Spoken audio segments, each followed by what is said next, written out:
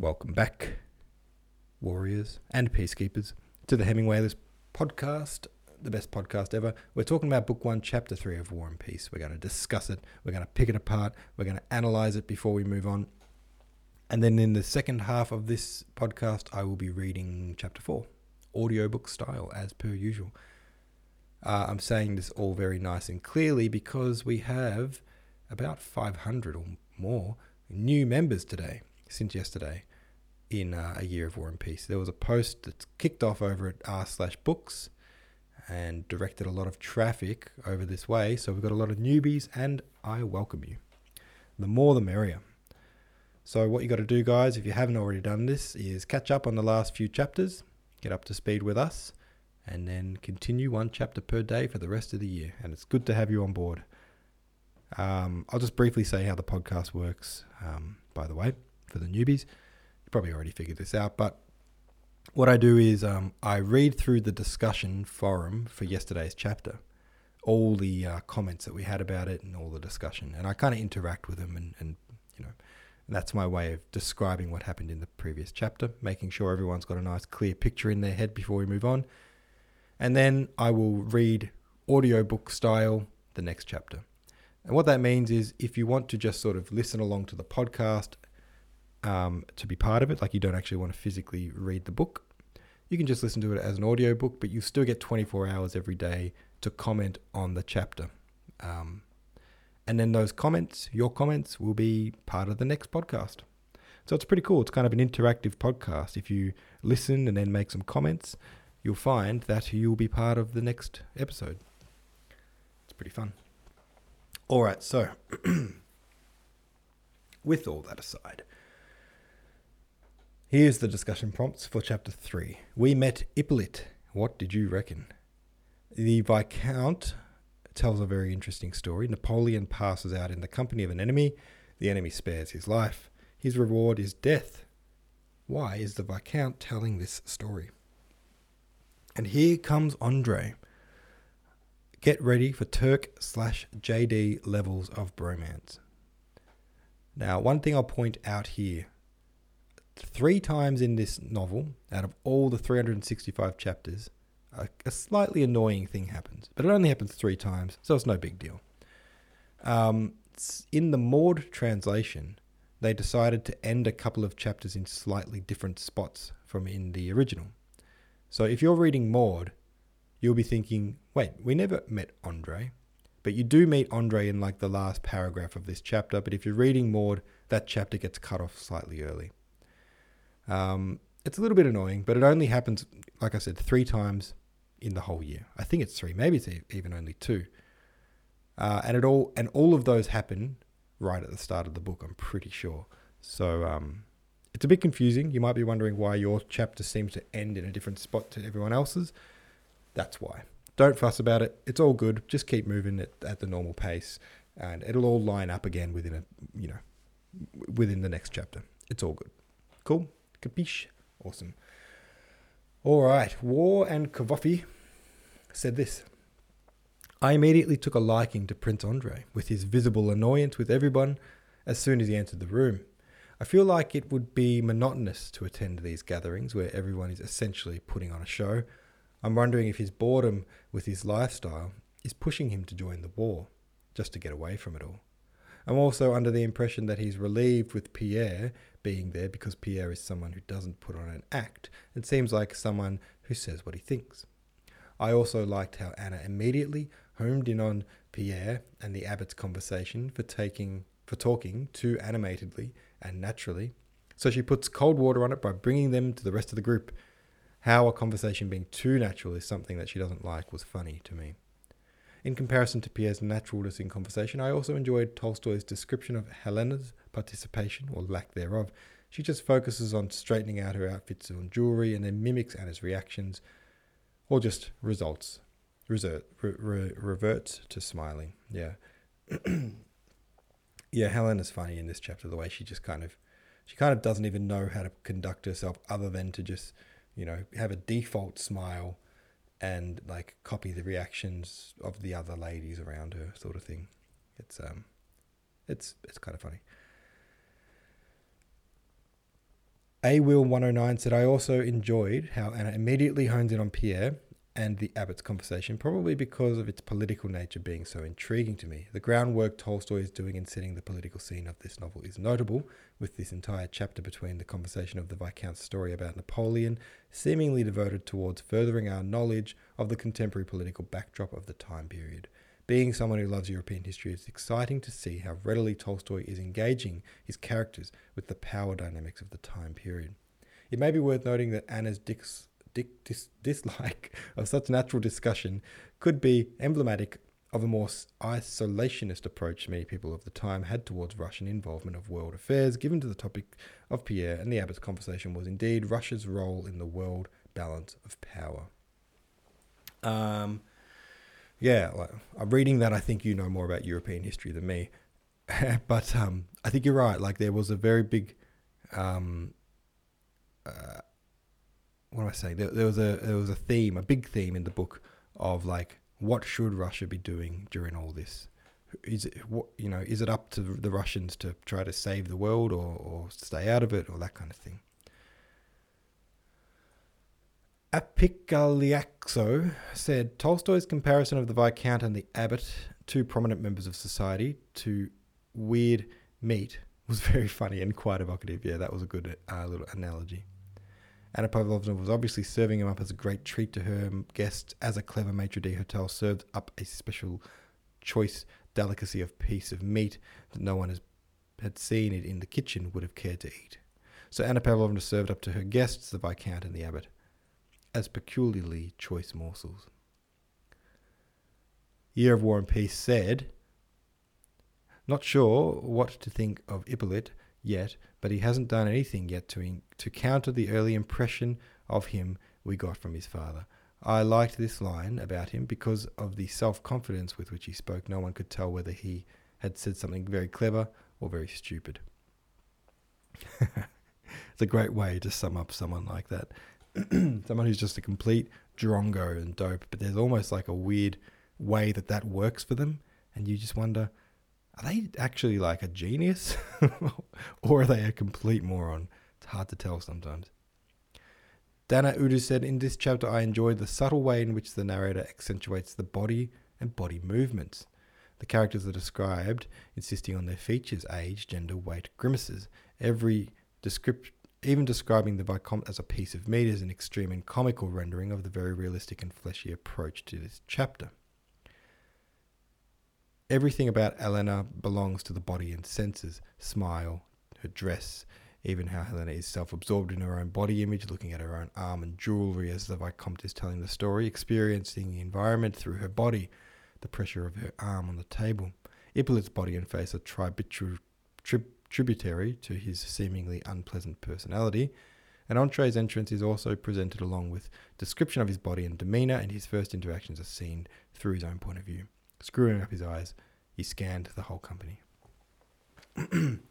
I love how it said, wait, is it Hippolyte? Yeah, it is Hippolyte, who's got like the same face as Helena, but while on Helena it's a beautiful face, sitting atop her beautiful feminine features in her body, but on Hippolyte it's like hideously ugly. I really like that. Zhukov's in there with his usual comparison of different lines from different translations. I might skip that today, Zhukov. I do really appreciate it, but just for the sake of, I'm not going to read it every single day, I think, just because it does take a while to read. And, I got to keep moving along. But I really appreciate what you do. Brett Peterson said, I enjoy your comparisons. I will suggest it might be fun to add the Bogan translation that Andrew Lewis is working on and reading in his podcast. I could do that for you right now. I'll read the Maud and then I'll read my one. Pierre, who from the moment Prince Andrew... Oh, wait, that's in a different chapter. We haven't even up to that yet. All right, what was it? Because of the weird way that it's split. Okay, Pierre, who from the moment Prince Andrew entered the room had was watching him with glad, affectionate eyes, now came up and took his arm. Before he looked around, Prince Andrew frowned again, expressing his annoyance with whoever was touching his arm, But when he saw Pierre's beaming face, he gave him an unexpectedly kind and pleasant smile. Here we go.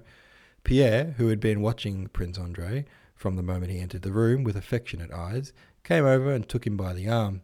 Prince Andrei rolled his eyes and sighed, then turned to scowl at whomever had snatched his arm, but when he saw Pierre's shit-eating grin, he changed his tune entirely and returned the grin with equal amounts of shit-eatingness. There you go. That's my take on it. I really am a silly person. All right, let's continue. Shit-eatingness. Retail Haitian said, Hippolyte. People seem to like him, or at least tolerate him, even though by description he seems pretty terrible. Kind of a buffoon, maybe a little skeevy and not handsome or charming enough to make up for his faults. The story about Napoleon is definitely propaganda. I think there's probably a real taste for like propaganda and just sort of military gossip at that point. So I think you're probably right. Continuing right along. Let me see here. What else we got? Gurgis Assembly said, one thing from the Russian perspective, the abbot urges Russia, a powerful but barbaric state, to join a union aimed at saving Europe. I think Tolstoy wanted to provide a brilliant summary of views typical for many Europeans, namely that Russia is definitely not part of Europe, but it must selflessly sacrifice itself for the good of Europe. This is coming from a guy who sought shelter in Russia, the Viscount. By the way, did anyone pay attention to the old lady in tears? In tears. See, Tetris theme song points this out. You mean the one sitting by the aunt? More translation says she has a thin, careworn face, but doesn't say she's in tears. Gurgi says that in their translation, it said tear-stained face. Yeah, I think it might be implying that she's not crying at the moment, but like her face has been sort of marked with years of sadness, maybe. All right, continuing. 4 lost souls in a bowl said any other first-timers here with the text would refer to Lisa by name instead of always the little princess, especially in the middle of paragraphs talking about Princess Elena. It's very confusing. Yeah, you do get very... you have to get used to the naming conventions in this book. Don't worry, you will get your head around it. But yeah, it's... it is a bit of a learning curve at the start. The little princess is typically Lisa. Everyone's a prince or a princess, by the way, in War and Peace in these times. It didn't mean what it means now. Like the prince or princess isn't like the son of the king. It's just sort of like the title for someone who's an aristocrat, pretty much, someone who's up there.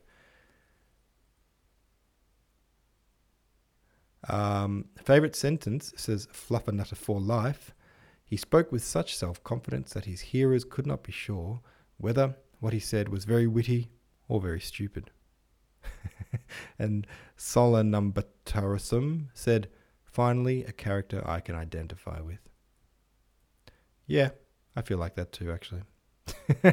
I'm right on the precipice between a complete idiot and someone who's got half a brain.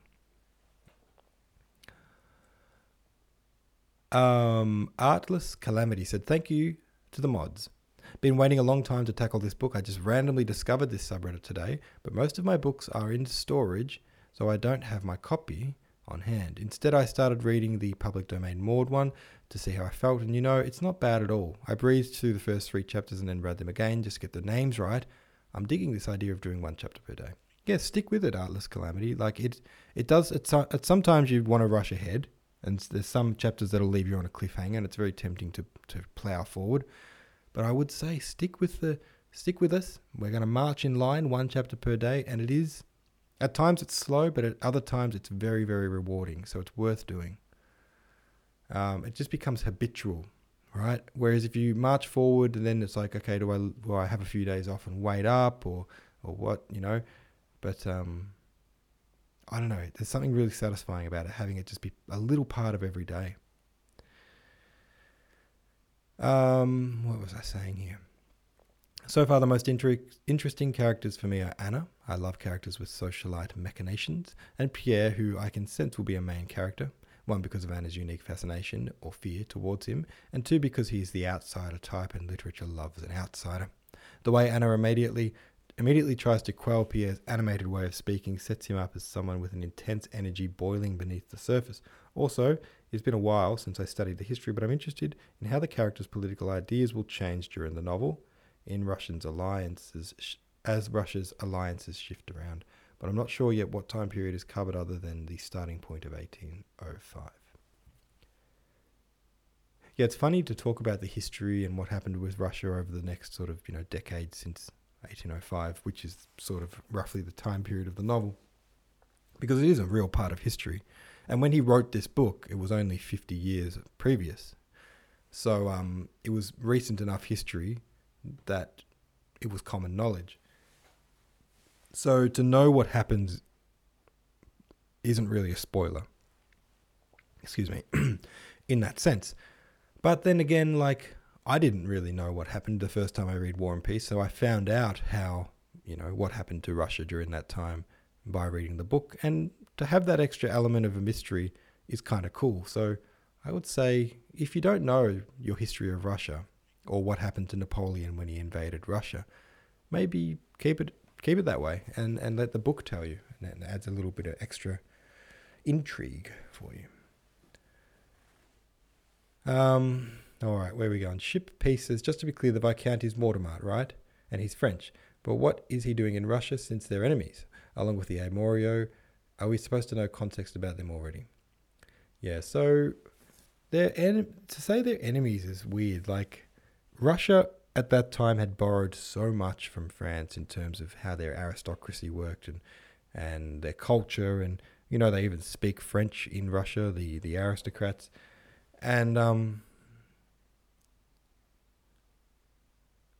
what am I saying? Oh, and even us, there's young characters who are Russian, but they're military heroes. The reason they want to go to war at all is because they admire Bonaparte. They admire Napoleon, even though he's sort of the leader of the enemies. They love him, and so it's this weird thing which feels very real to me as well. It's like they are the enemies, but there's also this massive respect between them. It's not like pure hatred and loathing. It's quite strange. Corchio said, after the French Revolution, many aristocrats and supporters of the Bourbon kings emigrated from France. Russian government at this moment is against Napoleon, but it welcomes supporters of the Bourbons. There you go, a little bit extra context. Hippolyte seems even worse than Pierre, says Brett Peterson. Oh, he's definitely, I think, dumber, is what you'd say. I wonder why Anna Pavlovna wasn't worried about him, unless she was, but the book just didn't tell us about it. The story is interesting. He starts out saying that Napoleon had a good reason for executing the other guy, but this story doesn't seem to back that up at all. Andre is an interesting character. He has the most lovely wife, but he seems bored of everything except his old friend Pierre. He needs to learn to appreciate what he has instead of chasing an adrenaline rush, or he's gonna end up dead, and his wife will be the hottest widow in the town. All right. That's our discussion done for today.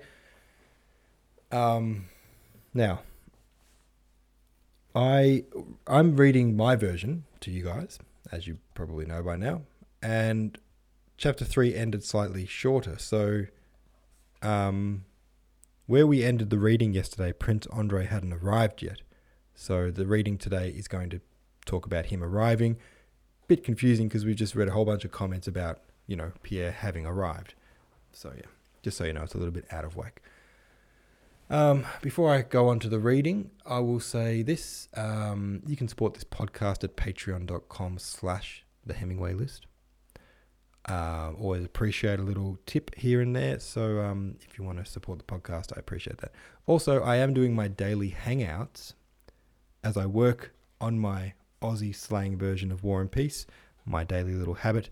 I'm spending a couple of hours working on that every day, so you guys are welcome to hang out with me while I do it via the daily live stream, the daily War and Peace hangout. You'll find a link for that in the description of the daily discussion.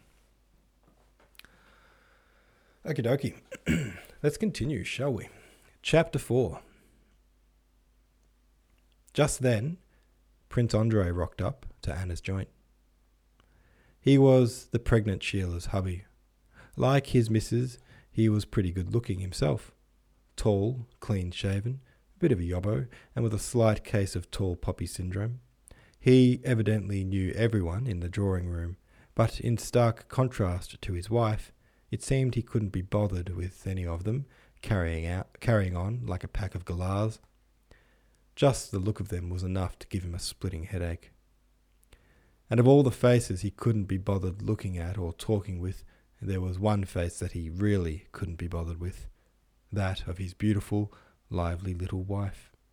He turned away from her with a grimace that distorted his handsome features, kissed Anna Pavlovna's hand, then squinted his eyes as he scanned the faces in the room. "So you're off to the war, are you, Prince?" said Anna Pavlovna. "General Kutuzov," said Bolkonsky, speaking in French and stressing the syllable of the name like a Frenchman would, "is taking me on as his aide-de-camp." "And what'll Lisa do?" "She's going to the country." "Oh, how dare you deprive us of your beautiful wife?" "Andrei," said his wife, addressing her husband in the same flirty way she spoke to other men, "the Viscount's been telling us this crazy-ass story about Mademoiselle George and Bonaparte." Prince Andrei screwed up his face and turned away. Pierre, who had been watching Prince Andrei from the moment he entered the room with affectionate eyes, came over and took him by the arm. Prince Andrei rolled his eyes and sighed, then turned to scowl at whomever had snatched his arm. But when he saw Pierre's shit-eating grin, he changed his tune entirely and returned the grin with equal amounts of shit-eatingness. "No way, Pierre, mate, what are you doing here?" said he to Pierre. "I knew you'd be here," replied Pierre. "I'll come get some supper with you. What do you reckon?" he added in a low voice, so as not to bother the Viscount, who was still telling his story. "Nope, impossible," said Prince Andrei, laughing and pressing Pierre's hand to show that there was no need to ask such a question. He was about to say something else, too, but at that moment Prince Vasily and his daughter got up to leave, and they had to move aside for them. "Viscount, sorry, mate, we've got to nick off," said Prince Vasily to the Frenchman, holding his arm down against the chair in a friendly way, as if to say, "Don't get up." "Got to get to that bloody fete at the ambassador's, otherwise we'd stay for sure. Sorry to take off so early," he said, turning to Anna Pavlovna. His daughter, Princess Helena, passed through the chairs, lightly holding up the folds of her dress. Her smile was gorgeous, lighting up the room like a big old light bulb that didn't exist yet. Pierre gawked at her like an absolute drongo. His eyes widened with rapture and terror as she passed him. "Stunning, eh?" said Prince Andrei. "Flosha," muttered Pierre unintelligibly. As he came through, Prince Vasily grabbed Pierre by the hand and said to Anna Pavlovna, "Teach this idiot some manners, will you? He's been staying with me a month now, and this is the first time I've seen him in society. Young bucks need the society of clever women. It's the most important thing for them." Anna Pavlovna smiled and promised to take Pierre under her wing. She knew Pierre's father was an associate of Prince Vasily's. The elderly lady who had been sitting with Anna's aunt suddenly shot up from her seat and snaked through the room ahead of Prince Vasily, as if trying to beat him to the anteroom.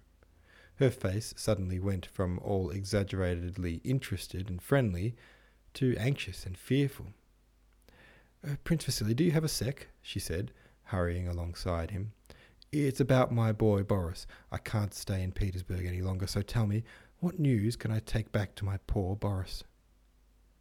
Prince Vasily realized immediately that he'd just trod in dog shit, and turned bitterly to see the dog shit in question, the elderly lady beside him, who, despite his look of pure scorn, gave him a friendly and appealing smile and took his hand so he couldn't escape. "Fuck's sake," he muttered under his breath. "What would it cost you to put in a good word for Boris next time you see the Emperor? Then Boris will be transferred to the Guards, no problem," she said. "Trust me, Princess, I'll do everything I possibly can for your boy," answered Prince Vasily. But it's tricky, to ask the Emperor for favours. Why don't you see if Prince Golitsyn can ask Rumyanstev for you? I reckon you'd be better off trying that. The elderly piece of dog shit that was thoroughly stuck to Vasily's shoe was Princess Drubetskaya, belonging to a real posh family, one of the best families in Russia, but she was poor, so ew. And because of her poorness, she hadn't been in society for a long time and had lost her vast network of influential connections. She had taken the journey to Petersburg for one reason only, to get her son Boris a gig in the Guards. In fact, it was only in the hopes of speaking to Prince Vasily that she had chased down an invitation to Anna Pavlovna's reception and had patiently suffered through the Viscount's story. Listen here, you little...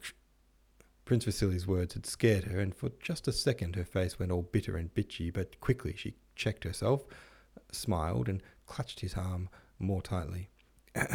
Listen to me, my prince, she said sweetly. I've never asked you for anything, have I? And I never will again, I promise. And have I ever reminded you of my father's friendship for you? Don't say anything. The answer is no, I haven't. But now I ask you, please, for God's sake, do this one tiny thing for my son, and I'll always regard you as a benefactor, she added hurriedly. No, hey, don't get pissy, just promise me. I've actually already asked Golitsyn, and he was a dick about it. So I need you to be the stand-up, true bloody blue legend that I know you are, and help me, she said, trying to smile, though tears were in her eyes. Dad, we're going to be late, said Princess Helena, turning her banging hot head to look over her banging hot shoulder as she stood waiting by the door. Influence in society, however, is a currency which has to be economized if it is to last. Prince Vasily learned this long ago, and at that time decided that if he went around asking for favours on behalf of all the bastards that begged him to, he'd soon be unable to ask for favours for himself, and so he was a stingy bugger when it came to using his influence. But in Princess Dogshit Drubetskaya's case, he felt, after her second appeal, something like a crisis of conscience. She had just reminded him, not so subtly, that her father had given his career a massive leg up many years ago. More to the point, he could tell she was the kind of nosy old bitch, he called them mothers, with the mongrel dogged tenacity to harp on and on at you for days on end, hour after hour, until you eventually yielded. She might even, heaven forbid, cause a scene. That last bit, the whole causing of a scene thing, played on his mind. My dear Anna Mikhailovna, said he with his usual blasé tone, it's pretty much impossible to do what you're asking, but because I'm a good bloke and out of respect for your father's memory, I will do the impossible. I'll pull some strings and get your son transferred to the Guards. Here is my hand on it. Satisfied? Oh, my dear benefactor, yes, this is the Prince Vasily I know. You really are a legend. He turned to leave. Wait, though, one more thing. Once he's been transferred to the Guards, she faltered. You're mates with Michael Illarionovich Kutuzov, aren't you? Recommend Boris to him as adjutant. Then I'll be happy. And then Prince Vasily smiled. Nah, look, I'm not going to promise that. Kutuzov's been pestered about this kind of stuff non-stop since being appointed commander-in-chief. He was just telling me the other day how all the ladies in Moscow have conspired to give him all their sons as adjutants. Oh, come on, promise me, though, I won't let you go, my dear benefactor. Daddy, said his banging hot daughter in the same tone as before, we're totally going to be late. Ah, you heard the lady, gotta go, nice to see you. So tomorrow you'll speak to the Emperor, though, yeah? Yeah, I will, but I'm not making any promises about Kutuzov, understand? Oh, no, do promise, please, Vasily, cried Anna Mikhailovna as he went, with a very flirty smile, a smile that once long ago probably came naturally and suited her face, but now did not at all suit her ugly old face. Apparently she'd forgotten for a moment she was an old bag now, and by some ancient force of habit tried to call upon her feminine charms, but as soon as the prince had gone, her face resumed its usual cold and artificial expression. She returned to the group, where the Viscount was still talking, and again she pretended to listen while waiting till the proper time to leave. Her mission had been accomplished. All right. There we go, another chapter down. I forgot that I called her a nosy old bitch. I think there was a reason why I went for that wording, because it sounds so harsh when I read it back. But I think Tolstoy... Oh, yeah, and he said something about her being a mother. I was like, whoa, that's harsh. I don't think mothers are nosy old bitches. There was something about the way that the original was worded where it made it seem like Tolstoy was saying that, or at least Prince Andrei thought that mothers were particularly nosy or, annoying. So I just kind of leaned into it and boganified it a little bit. Anyway, I hope you got a chuckle from all that. I know I did. Thanks very much for listening, guys. I'll see you tomorrow.